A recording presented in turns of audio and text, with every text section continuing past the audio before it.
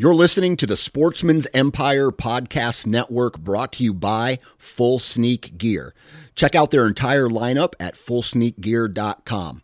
Also be sure to check out our entire stable of podcasts at sportsmansempire.com. Go Wild is a free social community created for and by hunters. This means that unlike mainstream social media, your trophy pictures won't be censored. They're encouraged. As you spend time on Go Wild, you will earn awesome rewards such as gift cards, free swag, and big discounts on brands like Garmin and Vortex.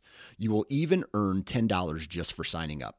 Visit downloadgowild.com and sign up today. New from Moultrie Mobile, the Feed Hub offers first-of-its-kind cellular connection and control for nearly any spin cast feeder on the market. When used with the Moultrie Mobile app, you can monitor feed and battery levels, run feeders on demand, receive alerts when feeders are clogged, and remotely adjust feeding times. The Feed Hub is ideal for anyone who maintains feeders. Remove the guesswork and save time by planning feeder maintenance before you drive to your hunting property. For more information, visit moultriemobile.com.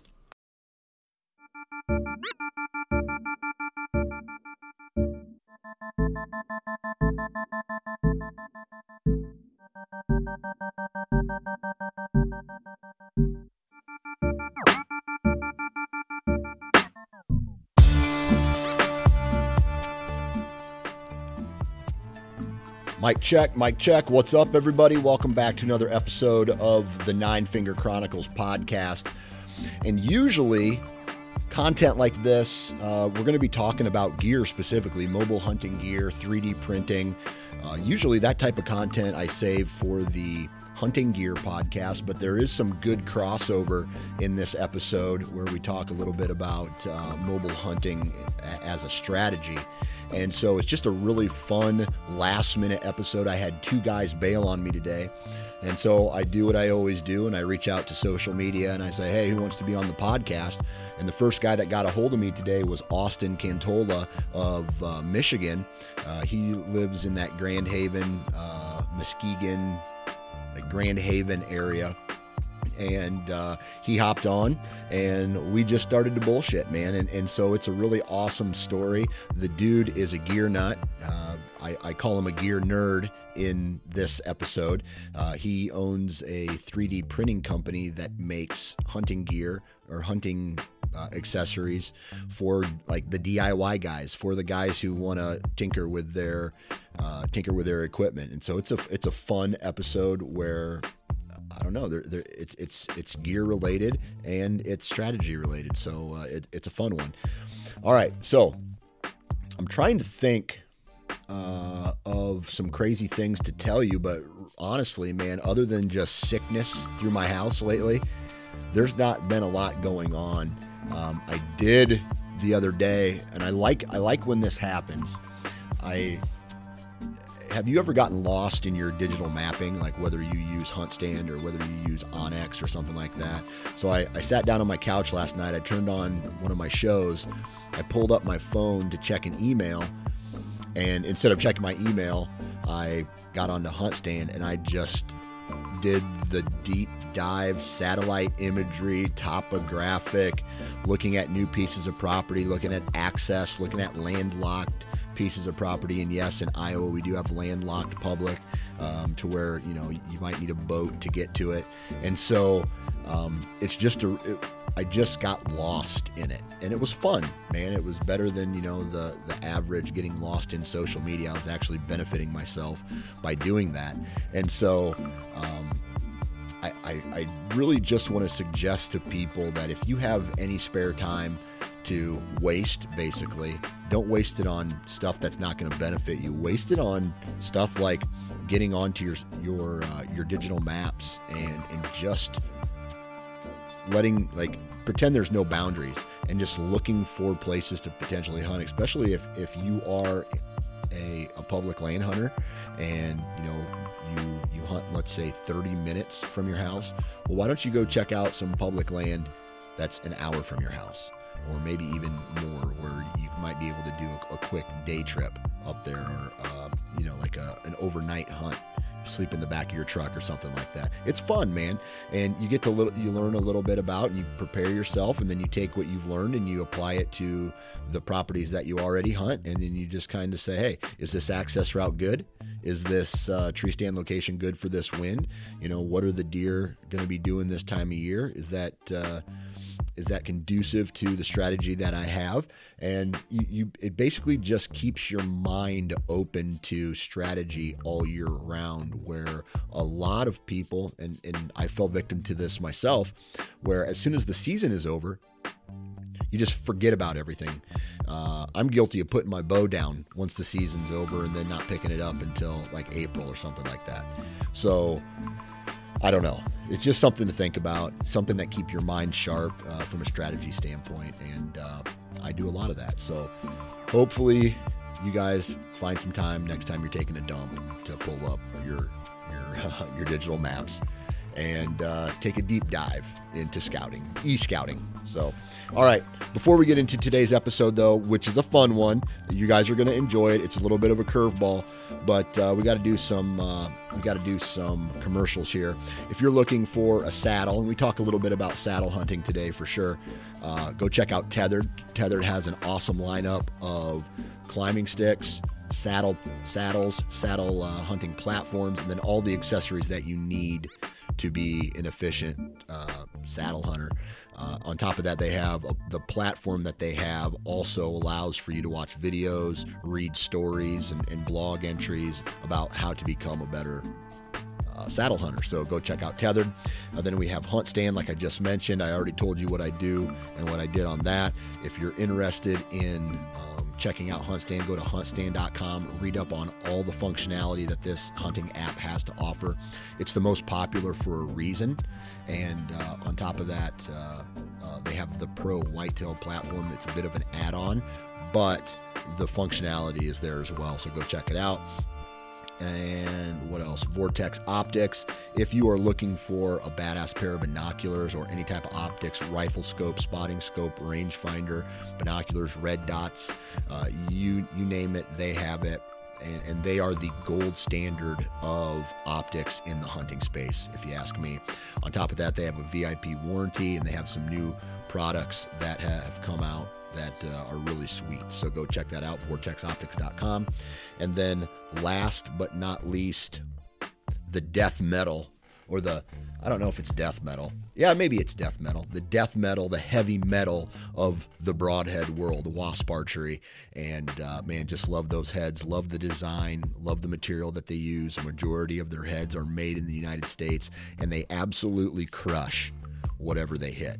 They do a lot of damage. They let a lot of blood go, and even on marginal shots, they do a lot of damage. So with that said, go check out wasparchery.com, and I do have a discount code NFC20. Get your broadheads now and buy a lot of them. So I don't know, buy as many as you need, but NFC20, 20% off, wasparchery.com. I got some more people who are going to be joining here in May. Some new partners in May, and I believe on July 1st. So in July we have a new company coming up, and in May we have a new company coming up. So I'm excited to share the story with you about those companies as well. And on top of that, man, do me a big favor, and I never say this in the intro. I always wait until the show's over to say it, but I need a big favor. I need you guys to go to iTunes or wherever you download your podcast, and please give me a 5-star review. That lets everybody know that I'm still relevant. Let everybody know that, hey, I'm still here. I'm still putting out great content, and I would just really appreciate it. And then go, if you're not already following me on Instagram, do me a big favor and go to Instagram. See if you can find my page first and foremost, and then give me a follow. And I do a lot of cool content on there as well. So leave a review, follow me, blah, blah, blah. Let's get the party started with Austin Cantola of Michigan Fun Podcast.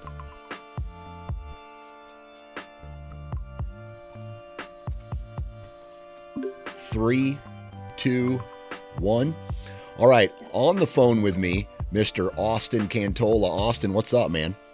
Nothing much, just a typical what is it, Tuesday? I can't even remember what day of the week it is. Typical Tuesday, where all of a sudden you're on Instagram. You say, "Hey, this nut job wants a guest for his podcast. I think I'll raise my hand and see if I get picked." And here we are.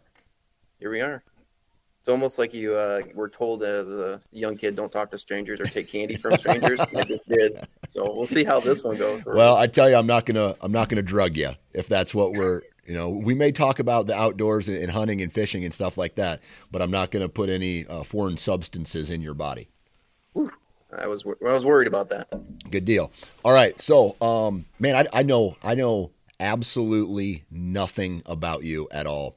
The only thing I know is that your profile picture says something about 3D printing. And so why don't you talk to us a little bit about where you're from and what do you do for a living?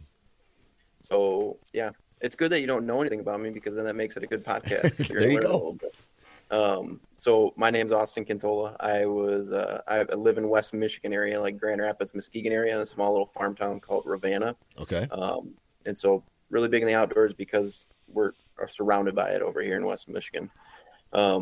What I do for a living, I do two things. I work for a company called Gentex Corporation. I'm a customer quality engineer, used to be a process engineer. So I support the different customers that we have for the products that we have. Pretty large corporation. I think we have just over 5,000 people. So in the automotive industry, so we're pretty busy. And then my other side, so the 3D printing side of things, is back in 2020 when COVID hit, stuck at home, getting bored. And too cheap to buy anything. I started designing and 3D printing different products to help me in my mobile hunting setup. So a lot of the stuff that I do through that business, which my wife actually does while I'm at work. So she runs the whole thing. She's a heaven sent. But that's basically my little hobby that's turned not into a hobby anymore. Oh, that's awesome, man. So, man, Western Michigan is gorgeous. Okay, I will say this, man. I've been to Grand Haven several times for the Coast Guard Festival up there. I'm sure if you live anywhere close to that, you've probably been there a couple times. Yep, 25 minutes away. Yeah, okay. Dude, that lighthouse pier and that whole coast is just, I don't know, man. The water's clear. It's beautiful up there, man. It is, and the cool thing is just like it's just one of the few Great Lakes that we have, and they're all beautiful and they all are unique in their own way. But West Michigan it's awesome because like what I was saying, like where I'm from, like Ravenna, it's like right between Grand Rapids and Muskegon, and you get the best of both worlds while also kind of having that country aspect of it. Yeah. But Grand Haven I'm surprised you went during Coast Guard Festival. That's busy, man. Oh, it was busy, but I was unmarried at the time, and so that's how long it's been since. So it's been probably 12 or, oh man, it's probably been longer than that, probably closer to 15 years since I've been there, but I went multiple times. That's where an old friend of mine, Todd Prignitz, used to live in Grand Haven. And so we would go back. He moved to Iowa, and then we would go back and stay at his parents' place, and then we would go do all the Coast Guard activities throughout the day, which basically just meant drinking. So yeah, there's nothing wrong with that. No. Yeah, did he take you out fishing or anything on the Great Lakes? Nope. We didn't do any fishing. We did sit at a bar called the Tip a Few, I believe it's called. Oh. Yep. And so one of our other buddies actually used to manage that bar, and so we would go there and we would get Jack and Cokes when I don't know, this has nothing to do with deer hunting, but it was like his Jack and Cokes that he gave us were like Jack and then Coke. And so that's dangerous. Yeah, dangerous. And it was a fun time up there, man. Gorgeous. I'm thinking about taking my kids up all the way north to those sand dunes at some point. And I, from my understanding, there's a whole bunch of wineries. Like my wife likes wineries and things like that. So there's a whole bunch of wineries up there that, you could take advantage of too. So I don't know, Western Michigan. Yeah. It's beautiful. Yeah. You're probably going to be up in Traverse City area, which don't go during Cherry Festival unless you like busy crowds. Okay. Pretty busy up there. It's very busy. Gotcha. All right. So, COVID makes you, I'm interested, I want to get into the hunting and fishing and things like, or the outdoors aspect here in a second, but I'm also really intrigued because I myself, before, you know, I was laid off, in the cubicle world, I was also a process engineer. And so all day long, all I did was look at the processes that we use to create our digital, offerings, like build websites and create Facebook feeds. So I was just like instruction mode all day long. Like, step 1, do this. Step 2, do this. And then those little flow charts where it's that's all I did was build flow charts. Okay, here's a little box. That box goes to this, and then that box goes to this, and had to come up with all that stuff too. And it was boring.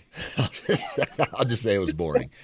And so 3D printing, though, man, that intrigues me because there's people doing some crazy things with 3D printers. Why did you already have a 3D printer and say, hey, I want to just tinker with the hunting aspect of it?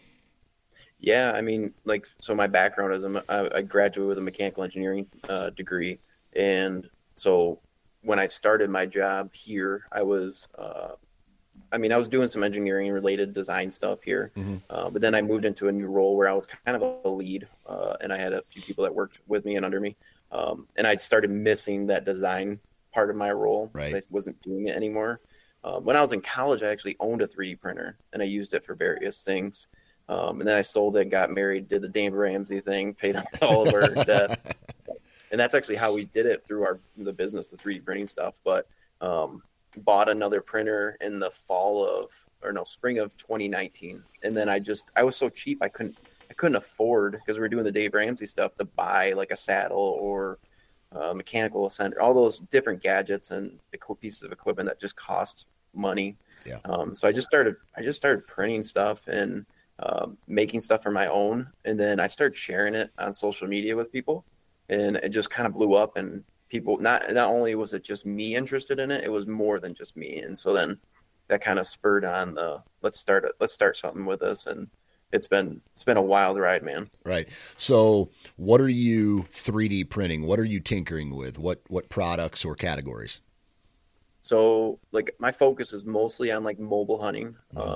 So when I say that, it's like different pieces of equipment to help like make it more efficient when you go out in the woods, like different hangers for hanging your sticks as you climb, a platform hanger to hang your saddle platform as you climb, public land legal bow hangers.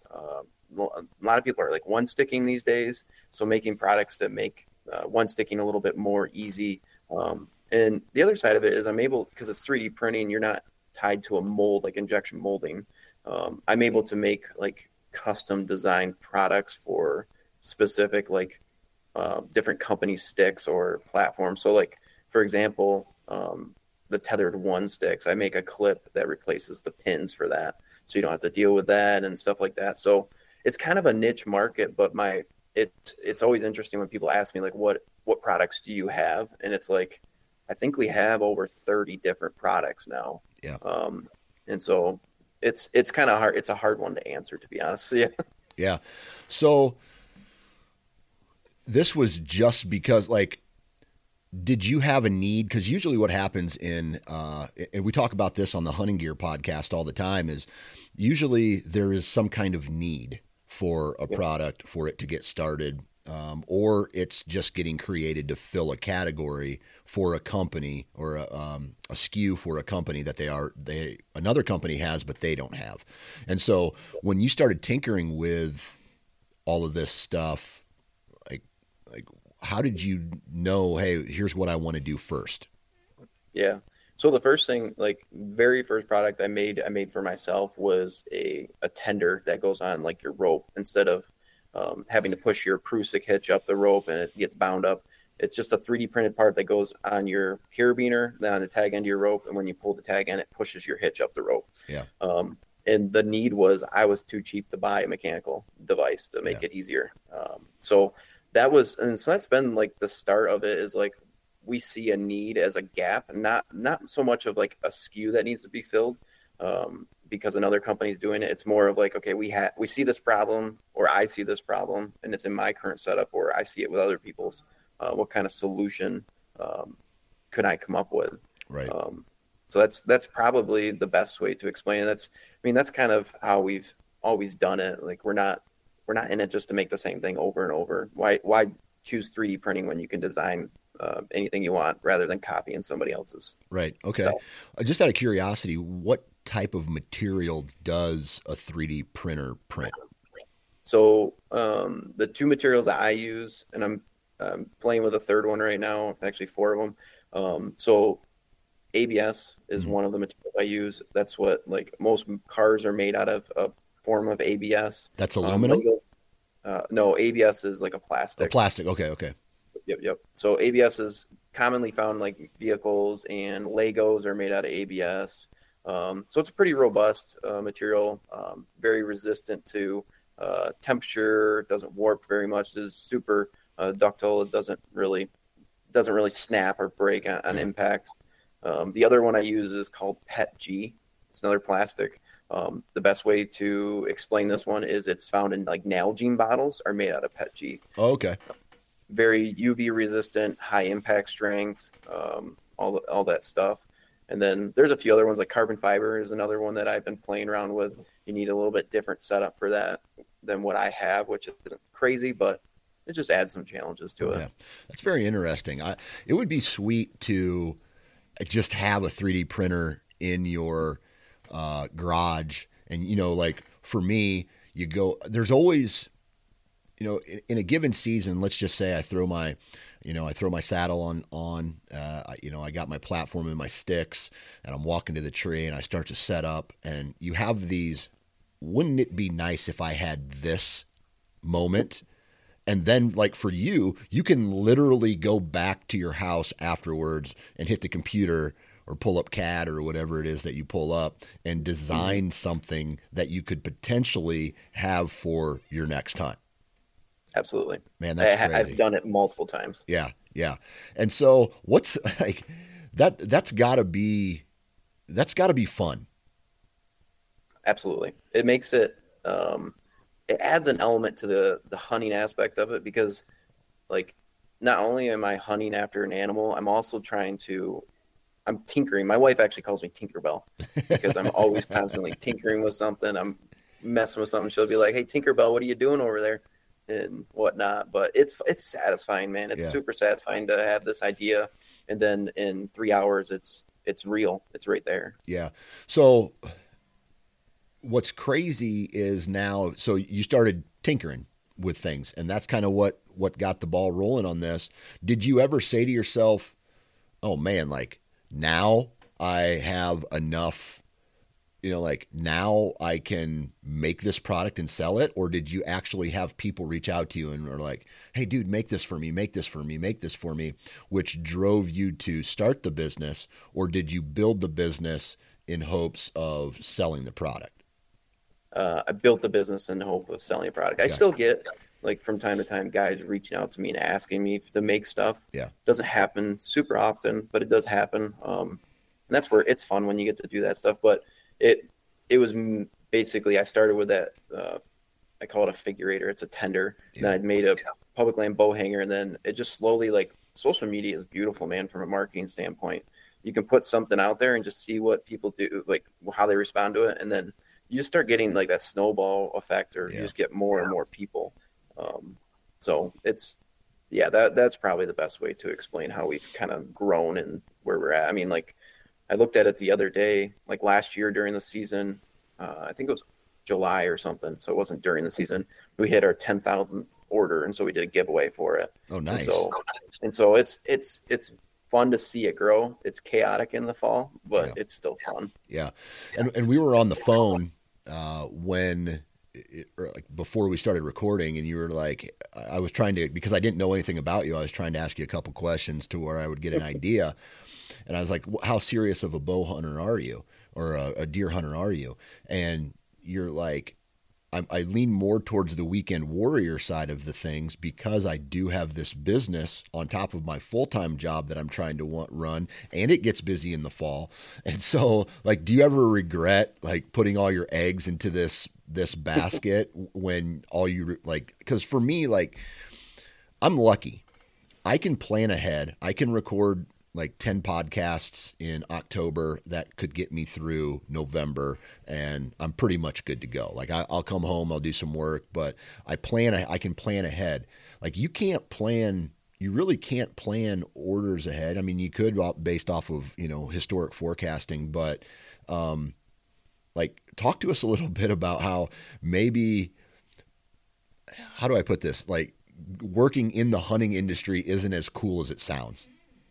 Yeah, so it has its pluses and minuses. I think like anything, I definitely didn't think it was going to be as crazy as it was. And I was talking to the Uncle Lou from Stealth Outdoors a little bit about it, and he was telling me like August is busy, September is really busy, and October feels like hell.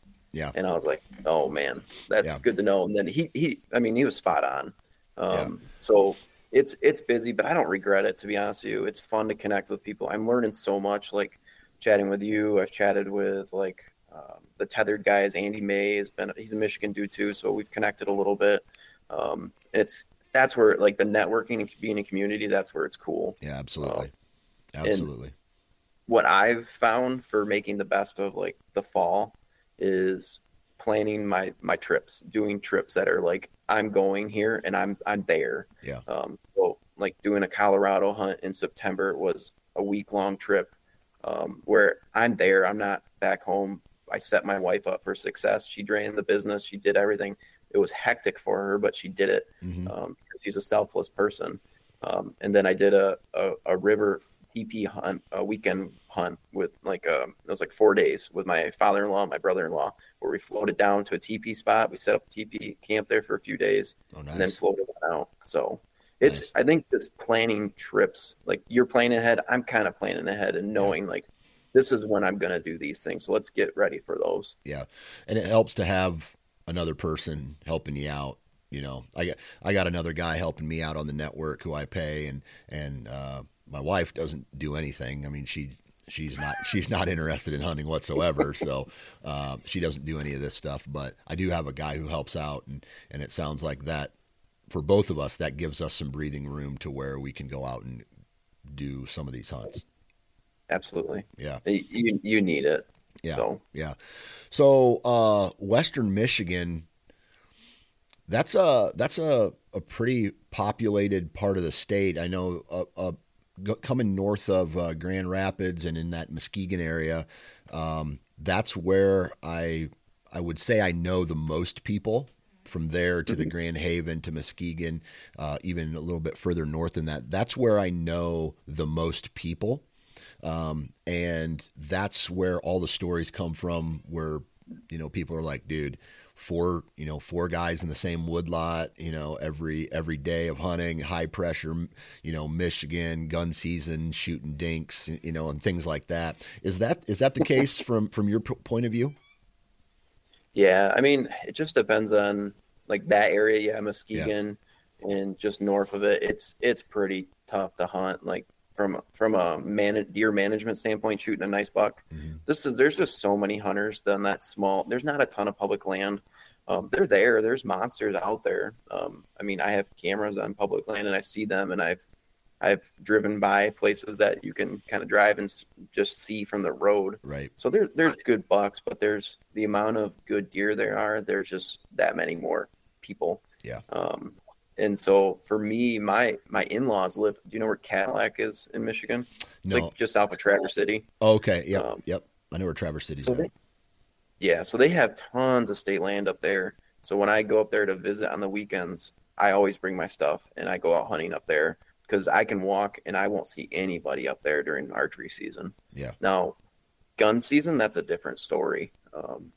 But I'm not in the woods and public land on gun season. I'm too scared. I don't blame you, man. There's a lot of people out there, and that's why I stopped gun hunting, is because I almost got shot one year during a deer drive, and really never went back after that.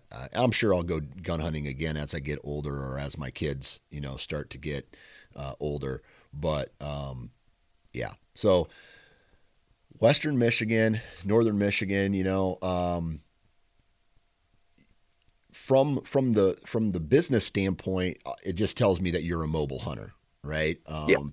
So talk to me a little bit about how the connection then between the mobile hunting and the business side of things, and kind of fill in the blanks that that we haven't talked about, like, because a lot of time inspiration comes from doing something that you love and then turning that into a job, like just kind of like what I did.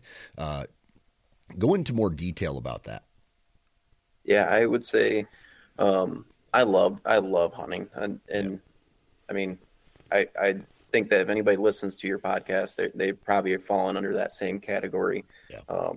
And like I said, I was pretty cheap, poor back in the day, and I kind of was forced into mobile hunting. We, as a family, would go to Missouri every year to hunt on this guy's farm that we just made a relationship with, and just through knocking on doors and hard work and stuff like that, getting a lot of no's and one yes kind of thing. Mm-hmm. We were hunting it multiple years, and then he said he was going to sell it, and he put it up for sale, and it didn't sell for like 3 years, and it finally sold.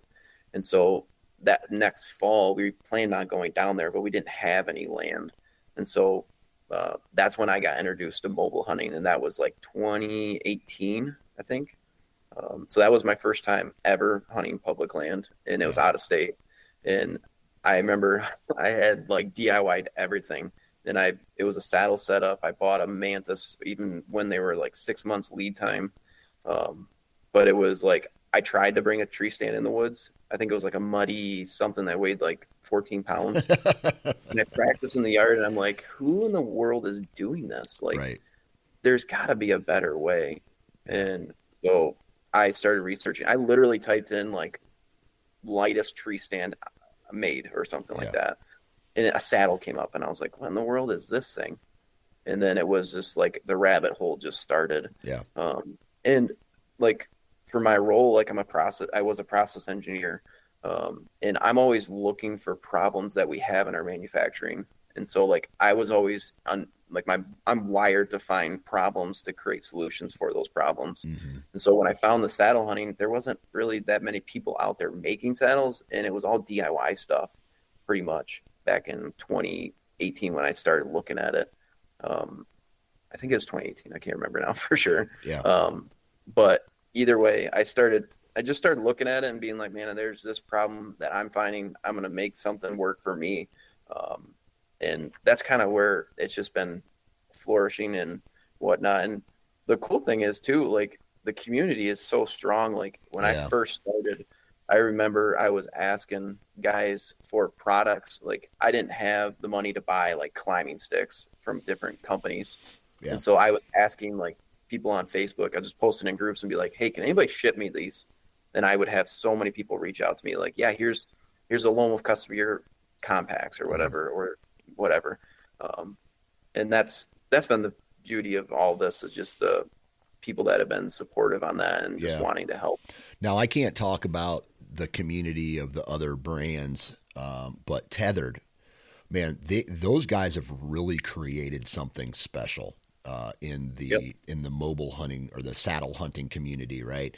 I just, every time I go to a trade show and I'm talking to people in the booth, there's, people are sharing ideas. They're, Garrett Prawl from the DIY Sportsman.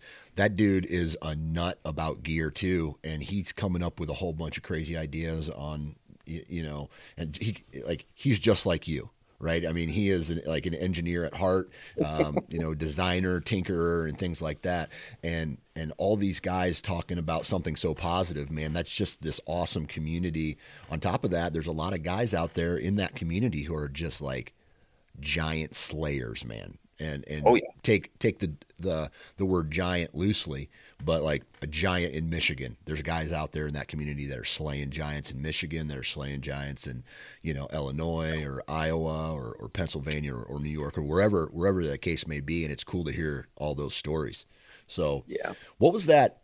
What was that first year like fully mobile, right? Because man, I can tell you right now, my first year being what I would consider more mobile was a nightmare. Like I was getting busted all the time. I wasn't, efficient with my gear. I didn't have a system really put together yet, and so I was learning all of that. What was your first year like? It was a mess, Yeah, and exactly what you said. But with that mess, I got lucky. yeah, And I know it was luck because I mean I was in the right spot. I knew I was in a good spot, but the way it all worked out, it was like the was it the second day I was in Missouri for that my first mobile hunting trip. I had a nice 10-point come out behind me, and he had no clue. I was just sitting in a saddle. He walked right behind me, and I was able to pivot and shoot him at 11 yards. But nobody sees the problems or the mess I had right, before that. And right. all my stuff's DIY stuff, and like the climbing sticks, I literally 3D printed the standoffs and the steps, and bought aluminum tubing and everything. And so like the whole tinkering and trying to figure out a setup that isn't a Wiley made product. I mean, I machined my platform out of a U-shaped channel and then a bar stock of aluminum, Okay. and it was just wild. But yeah, I think the first year it was just So more of like you made your platform and you made your climbing sticks from scratch. from scratch. Nice, Yeah, nice. and I mean that's the engineer in me. Like Yeah, I just want to create something and see if I can make something that's cheap and effective for me. yeah. I would never sell. Like I even used like my custom platform, and then I actually 3D printed steps for a ring of steps, and I used that more actually that year than I did this platform because it was just kind of heavy. Hmm. Um, but yeah, it was just a mess the first year, and I think every time you start something new, that first year is just a wild ride that you just got to hold on and hope that you stay on, kind of Yeah. thing. And then that I remember literally after that following year or that next year going into the off season, I literally started making a journal of all the things that I found that I didn't like and wanted to improve upon with my setup and just mobile hunting in general. Yeah. So you're not just a gear nut. You're a straight up nerd Yeah. when it comes to this kind of stuff, man. That's awesome. That's kind of the way that I am. Not necessarily about my gear because I'm not a DIYer. I don't do mods or anything like that. If I do a mod, I'm putting hockey tape around my Lone Wolf sticks, right? Or I'm putting hockey tape on metal or something. And that's it. But what I am a nerd about is like the strategy side of things, like wind direction. That like you're looking for the things that are wrong with your equipment. I'm looking for the things that are wrong in my setup or the access routes. And I'm sure you're the same way because the way you think with Mhm. your gear is also like it's crazy. Like, you know, tell me what you think about this idea. Some of the best deer hunters I know who are they're the people who take it the most serious. Like let's just say for example, Dan Infault, he's a machinist, right? So he has to know all the details for his like it's a very detail oriented job. You're an engineer. I was not technically an engineer. I mean, I was a process engineer, but you design and you tinker. And it's just like that type of person and that type of thought pattern seems to be the people who are the most successful in the deer woods. I don't know. What are your Yeah, thoughts on that? I would 100% agree. Um, I'm not saying like I'm slaying monsters every year, but Yeah. I think there's like you're just methodic. Yeah. There's a rhythm to what you do, and you don't deviate from it. Like Right. I know that I'm going in the woods, and I have a game plan in mind, and I'm adjusting as I go in, Yeah. uh, and I'm evaluating. And sometimes the only thing that I've noticed about like me currently that I'm working through is analysis by paralysis kind of thing, Yeah. and that's a big one. And I think that that's just something that people who are wired like an engineer or just Yeah. they're very detail oriented, they can get stuck in that. But I think the only way that I've found that I can get out of that is by just putting myself in situations more and more and more and building that like knowledge and confidence in what I'm deciding and what I'm Yeah. choosing. Give me an example of your personal paralysis by analysis? What's one thing that you've done in the past that's a perfect example? So I think I'm looking at all the data that's coming into me, whether it's trail camera, sign, food source, like time of the year, historic stuff that I've known. And I'm having so much to evaluate and weigh on my in my mind that I'm like, okay, I know there's a buck that beds typically in this area. Now, historically, they've moved this way, but now we've changed. The food crops have changed a little bit. We've thinned out our woods at our, like I'm talking about our private land is probably the best way to walk through this. Rotation of crops, like I was mentioning, pressure from people that are just bought the property next to us. And so like, there's so much that goes in my head that I'm just like, okay, I feel like I just need to take a deep breath and just be like, okay, what puts me in the best spot or best opportunity right now today? And I can't look at all the factors around. I can only look at the very big and key ones that will give me that success. And I feel like I didn't have as much analysis from paralysis was when I went out west. Because it was all new. I didn't have any of that history there. So that's the same thing with me going into a new territory that I don't necessarily know a lot about.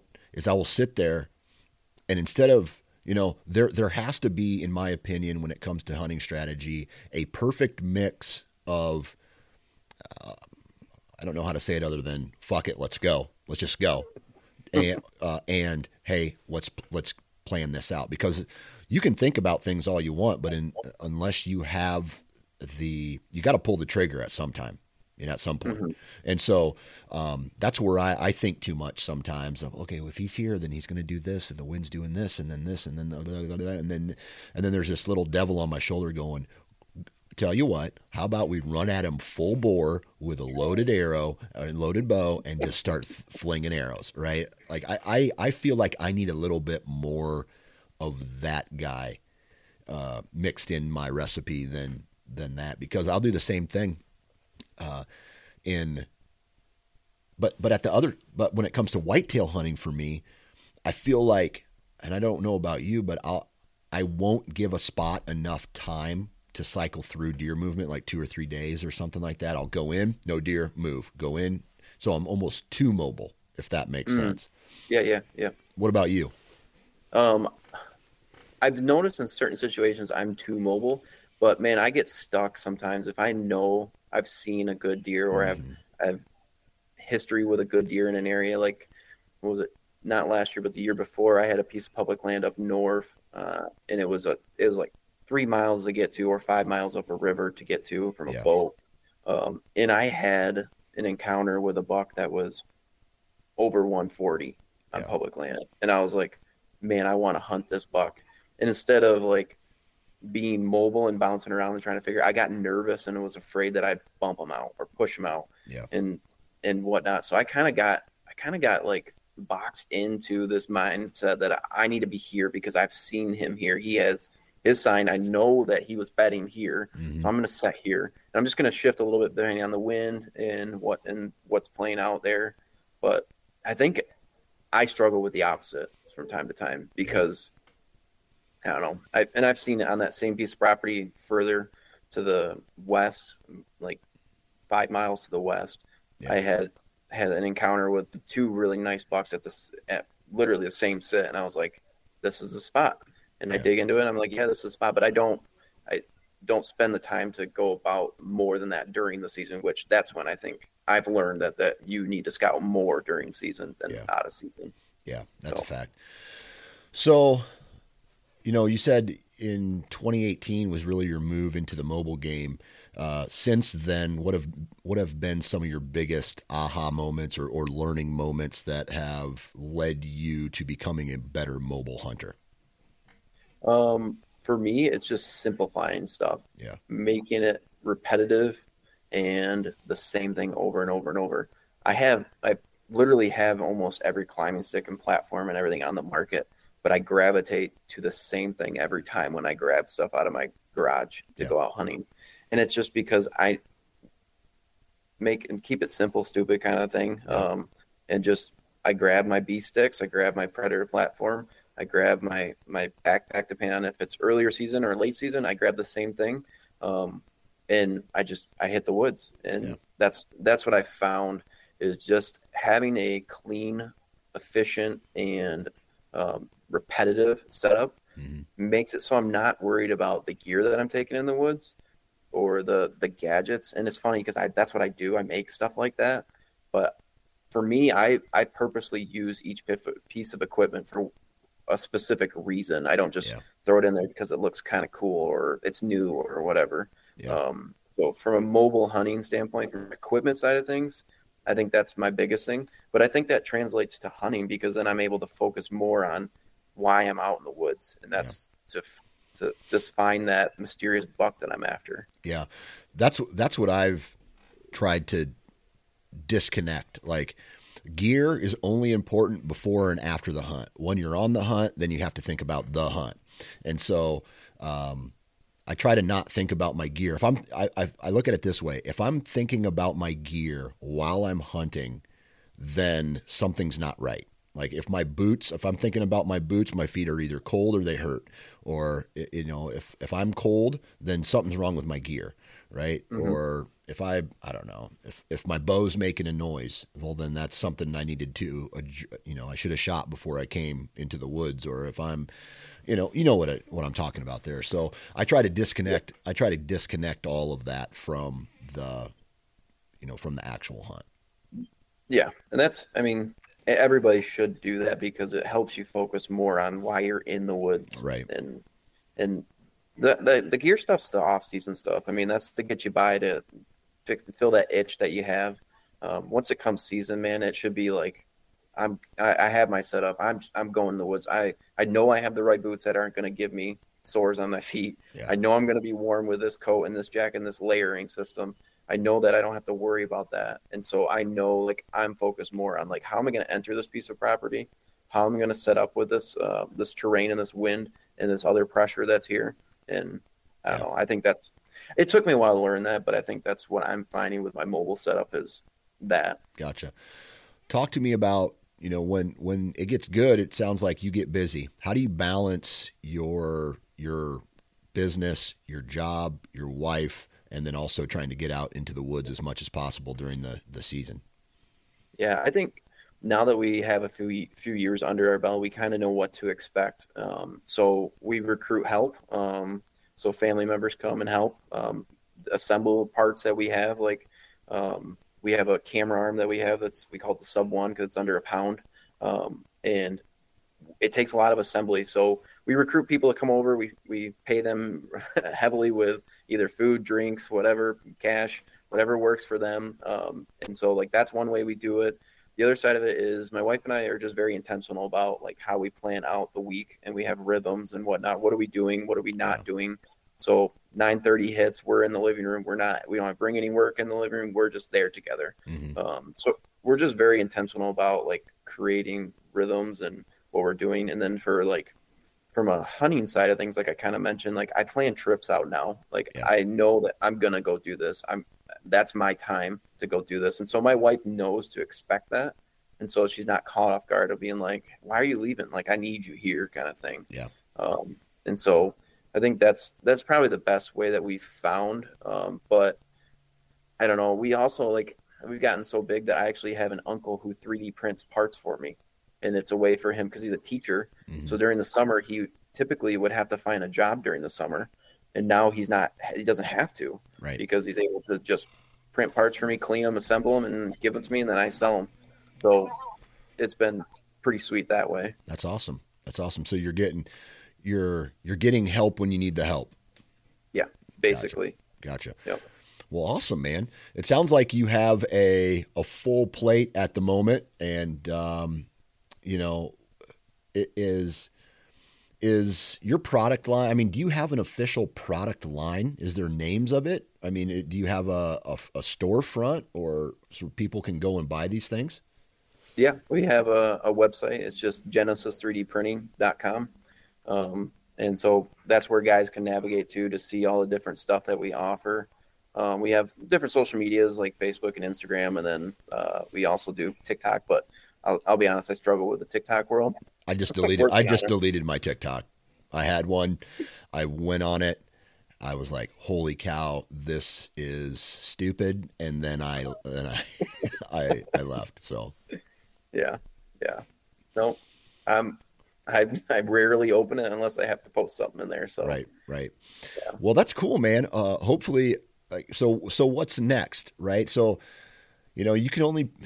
I'm sure there are a million things that you could micro print or, like micro adjust on a setup and build parts for. But how do you expand a business then, this 3D printing business into other categories, maybe fishing or turkey hunting or things like that to make because ultimately, I don't know about you, but I was doing everything that I could to get out of my cubicle job and into this full time. Yeah. And so I'm assuming you kind of want to do the same thing.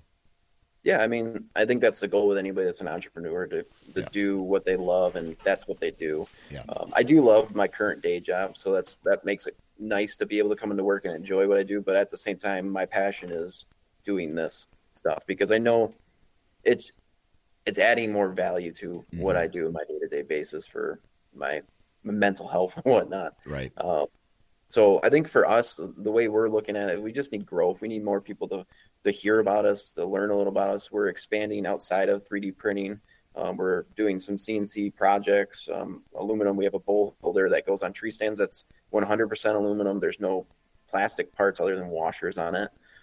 So I think that there's also that understanding, like we're going to branch out a little bit and do a little bit more than 3D printing and just grow that way. And I think talking with people like you and then other influencers, I don't know if I want another word other than influencer. That sounds douchey. It does, and I'm not trying to like say they're douchey but it just feels wrong. Right. But like leaders, like people we look up to, like leaders in the industry that we seek information on. Right. It's just connecting with those types of people and making a relationship and whatnot. So I'm starting to do that. It's just hard because people are busy. Right. And I get it. Like you only can put so much eggs in one basket. You got 24 hours in a day. Right. And you need to sleep for at least 6 of them. Yeah. So it's that's where it's tricky. So I think growth wise is just continue to innovate, continue to make new products and release them and share them with the world. And getting in those other categories is definitely something that we've thought about. The hard part is, man, we are busy in the fall. So this spring is kind of nice to have we're not dead, but we're slow, which it's nice to catch our breath and prepare for what's to come. Right. Once we grow into a bigger company, we have, say, a few more employees working under us, then we can start dabbing into the other products and whatnot for different industries or different outdoor stuff. Yeah, for sure. Well, I tell you what, Austin, man, it's been a pleasure chatting with you today. We took this podcast in a little bit different of a direction than we normally do here. Well, I say that, but then I also remember that I've had Tony Peterson on the podcast before, and I talked about 1980s movies. So this is kind of normal. Randomness is normal here on the podcast, and I thank you for being a random guest today, and good luck this season, and good luck with your business. Thanks, man. It was a pleasure to spontaneously jump on, but it was good, man. It's good conversations. And there you have it, ladies and gentlemen, another episode in the books. Huge shout out to Austin for doing this last minute. Huge shout out to all of you for taking time out of your day to download and listen to the Nine Finger Chronicles, man. I really appreciate it. Tell everybody about it.